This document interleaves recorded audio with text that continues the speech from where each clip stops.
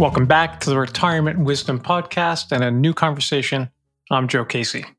You're probably going to the gym, getting your exercise, and eating right. But there's another element to pay attention to, and that's mental health. My guest today is Gregory Scott Brown, MD. He's a board-certified psychiatrist, writer, and a wellness advocate. His commentary has appeared in the New York Times, in the Huffington Post, Psychology Today, on the Today Show, and on NPR. He's an advisory board member for Men's Health magazine, where he regularly contributes content for mental health stories. Dr. Brown trained at the Academy of Integrative Health and Medicine at the McGovern Medical School in Houston and at the University of Texas Dell Medical School, where he is currently an affiliate faculty member in the Department of Psychiatry. He is an alumnus of Rice University, where he received a bachelor's degree in anthropology, and Johns Hopkins University, where he completed a post-baccalaureate pre-medical program. In addition to his clinical work, Dr. Brown works diligently to fight stigma, in part by hosting candid conversations about mental health with well-known actors, journalists, musicians, and professional athletes. Dr. Brown loves staying active, and most days he devotes time to practicing yoga with his wife or going for a run with his rescue dog, Kai. Dr. Brown, thanks for making the time to talk with us today. Joe, thanks so much for having me. So retirement is a major life transition that comes with both opportunities and challenges. And the pandemic, along with many professional athletes starting to speak out about it, highlighted mental health for many people. And I'm wondering, how do you define mental health and how is it being redefined? Well, I'll tell you, when many people think of those two words, mental health, the first thing that comes to mind, Joe, is mental illness. People tend to think of things like depression, anxiety, PTSD. They think about suicide. And obviously, these are important topics for us to consider. But mental health, on the other hand, is the driving force that really dictates how we live our lives. It's how we interact with each other, how we love, the quality of our relationships. It relates to our emotional intelligence. And so I think it's important that as people think about how they can stay mentally healthy, that they're also thinking about these other factors that play such a very important role in how we live and act. And words do matter. And when we think about wellness and healthcare, it's easy to think about physical fitness, at least I do. And we head off to go to the gym. Mm-hmm. Why is self-care so important also on the mental and emotional sides? Well, I mean, the most obvious answer here is that in the United States alone, there are over 130 suicides on average every single day. And so when we ignore our mental health, I mean, the consequences can be devastating. But aside from that, I mean, if we're just looking at quality of life, right? I mean, so many people, millions of Americans, tens of millions of Americans every year struggle with anxiety. They struggle with depression, especially when it comes to men like us. We're not doing that good of a job talking about it. And that goes across the lifespan. Actually, older people actually have higher suicide rates than younger people do. And so, again, it's important that we think about physical health or health in general, that we're also thinking about our mental health in that conversation. So I really enjoyed reading your book, The Self-Healing Mind. And in it, you explain the 5 pillars of self-care. Can you give us a quick overview? Right. So, I mean, when we're talking about how to best preserve or improve our mental health, I think many people automatically assume these 2 different routes. They think about talk therapies, which are great. I mean, I think anyone who has the luxury of getting a talk therapist should definitely do that. And the other thing they think about are psych meds. And psych meds are evidence-based as well. As a psychiatrist, I prescribe psychiatric medications in my practice every single week.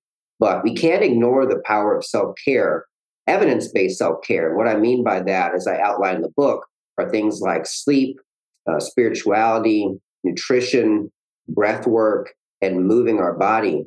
Joe, these are things that all of us have access to. I mean, we all breathe 20 to 30,000 breaths every single day on average. We all move our bodies, right? We can all learn how to tap into the power of meditation, focusing on nutrient-dense foods. And so, again, if we're learning how to live our life in a way that supports not only our physical health, but our mental health as well, then I believe we'll all be better off. And it caught my attention in your book that you make a distinction between movement and exercise, not necessarily synonymous. Tell us a little bit about movement, why you phrase it that way. A lot of people are intimidated by this idea of exercise. So Dr. Brown is telling me I need to get a gym membership or I need to sign up to run a marathon. Again, that's great, but that's not what I'm advocating here when it comes specifically to what we can do to improve mental health. Now, I'll tell you, there was several years ago, there was a huge study, a meta-analysis in the American Journal of Psychiatry that actually found that people who move their bodies more had a lower risk for developing depression, regardless of geographic region, regardless of age.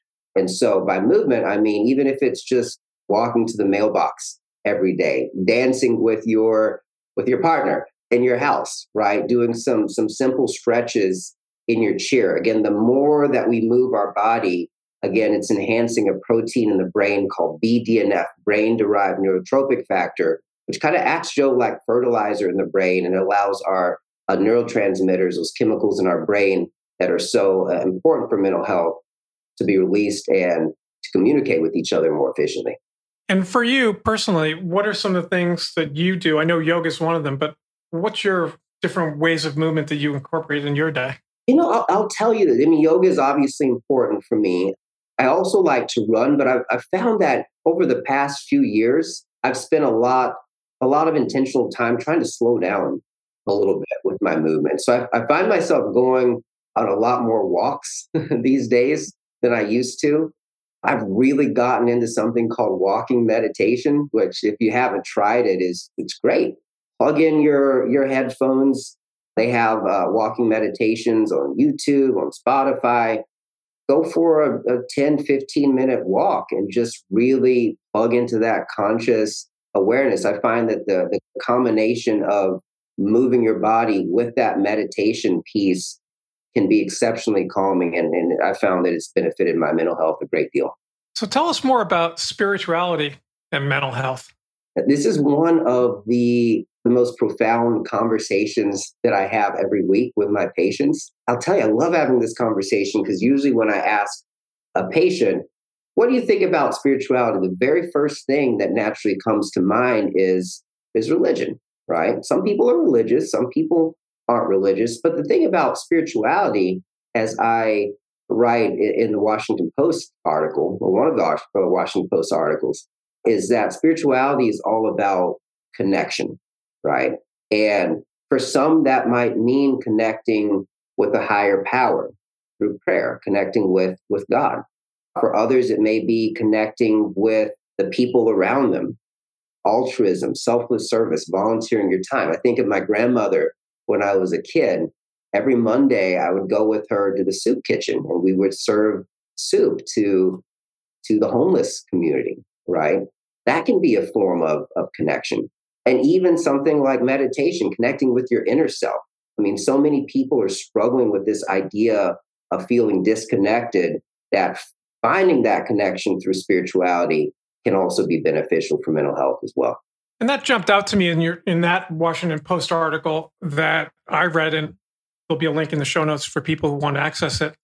This point about connection and how can people better connect with their inner self so that we can better connect with others? I think one of the ways that we can do it is through meditation. Again, Joe, I mean, it's one of those things that a lot of people, if they've never tried it, are intimidated by it. It's like, I made it this far in life, I've never meditated. Why should I start now? And I'll tell you, the first time I tried it, it was a daunting task for me as well. I mean, sitting alone with your thoughts, I mean, sometimes that allows you to hear what's going on in your head even louder.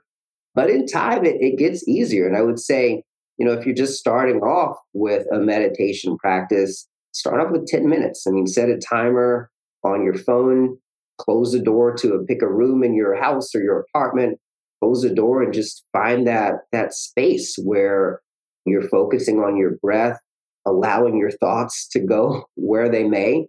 And you may find this sense of peace and tranquility that you wouldn't have found otherwise. So I think that's a good place to start.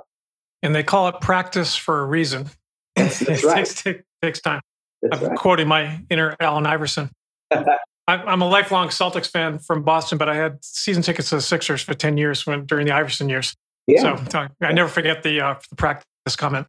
But it's a good point. You do get better at it over time, like anything else. But it's a very good investment in time. Now I'm looking over my vertical bookcase, and I see this book by Angela Duckworth. So you know where I'm going. Grit.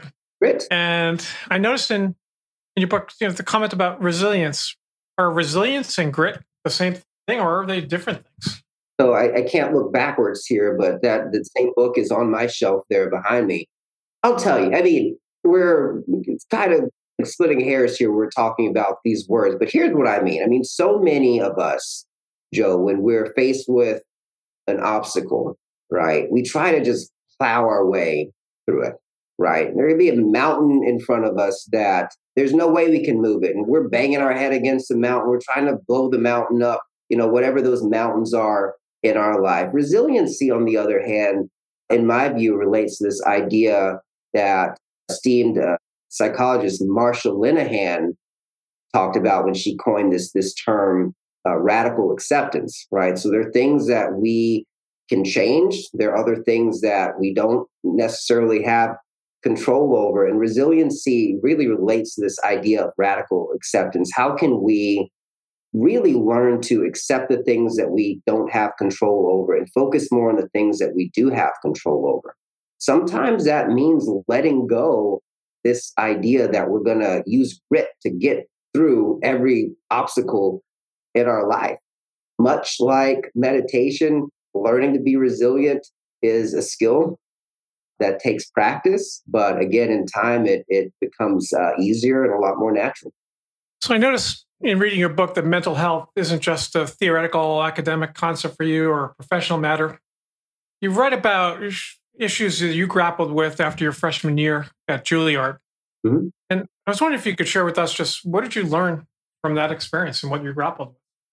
So when I was in my early 20s, I struggled with depression, like tens of millions of other people in the United States and even more across the globe here. And the thing to keep in mind is being a psychiatrist or being interested in mental health doesn't automatically make you immune from these very real challenges that many of us face.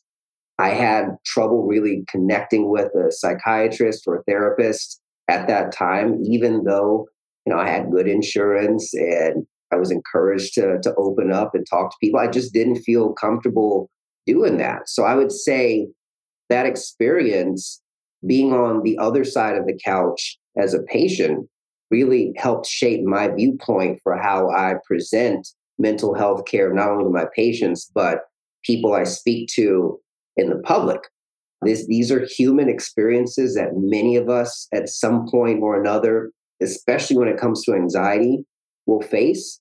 And so I think that we need to do a better job of just normalizing these conversations, sharing our stories, our hope narratives, being compassionate with the people around us, asking questions, asking people how they're doing, and then being willing to take 10, 15, 30 minutes to actually listen to their response, because you never know what people are going through and what that conversation might lead to. It might make a life better. It might even end up saving one.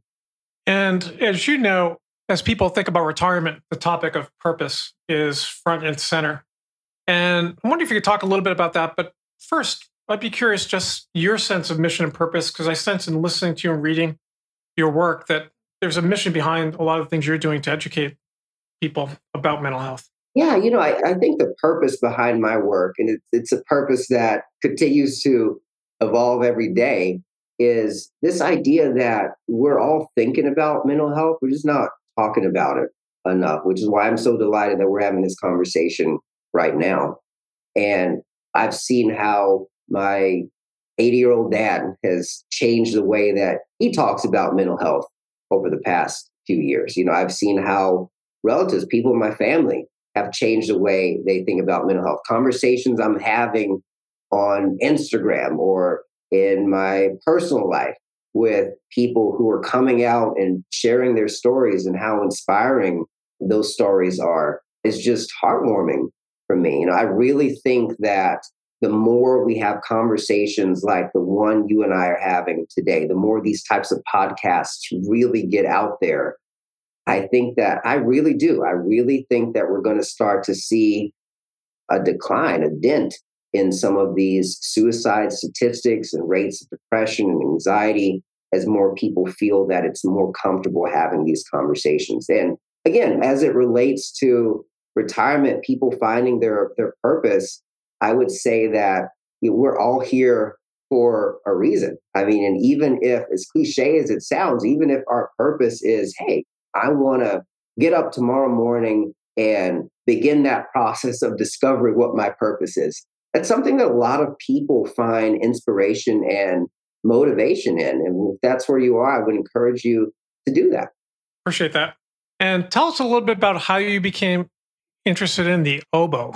I'm not sure I've been asked that question before, but it's in the book. So that's fair game. I'll tell you, my dad is someone who always loved music, and he was watching a program, I believe, and an instrument that was being played, and he just thought it was beautiful. And again, my dad's from a small town in Jamaica. He thought it was an oboe. It was actually an alto saxophone. And so he said, son, this is what you should play. You should play the oboe. And I took it up. I was pretty good at it and never really looked back. And how is music part of your life today? Well, I'm no longer playing, but I'll tell you this, that music, in many ways was my first love. So it's something that's very much part of my life. I enjoy listening to classical music. I'm a part of a beautiful board of advisors here in Houston called the River Oaks Chamber Orchestra that was actually started by my oboe teacher when I was in high school. And so I enjoy plugging into the classical music scene in that way as well. So the 5 pillars that you write about in your book really provide a blueprint of things that all of us can access, a matter of really paying attention to them and getting disciplined. But I'm curious, when should people, in your opinion, seek professional help? Well, I would say anytime someone is on the fence, professional help is not something that should automatically be dismissed. I mean, there's nothing wrong with going to a therapist or psychiatrist and getting an evaluation.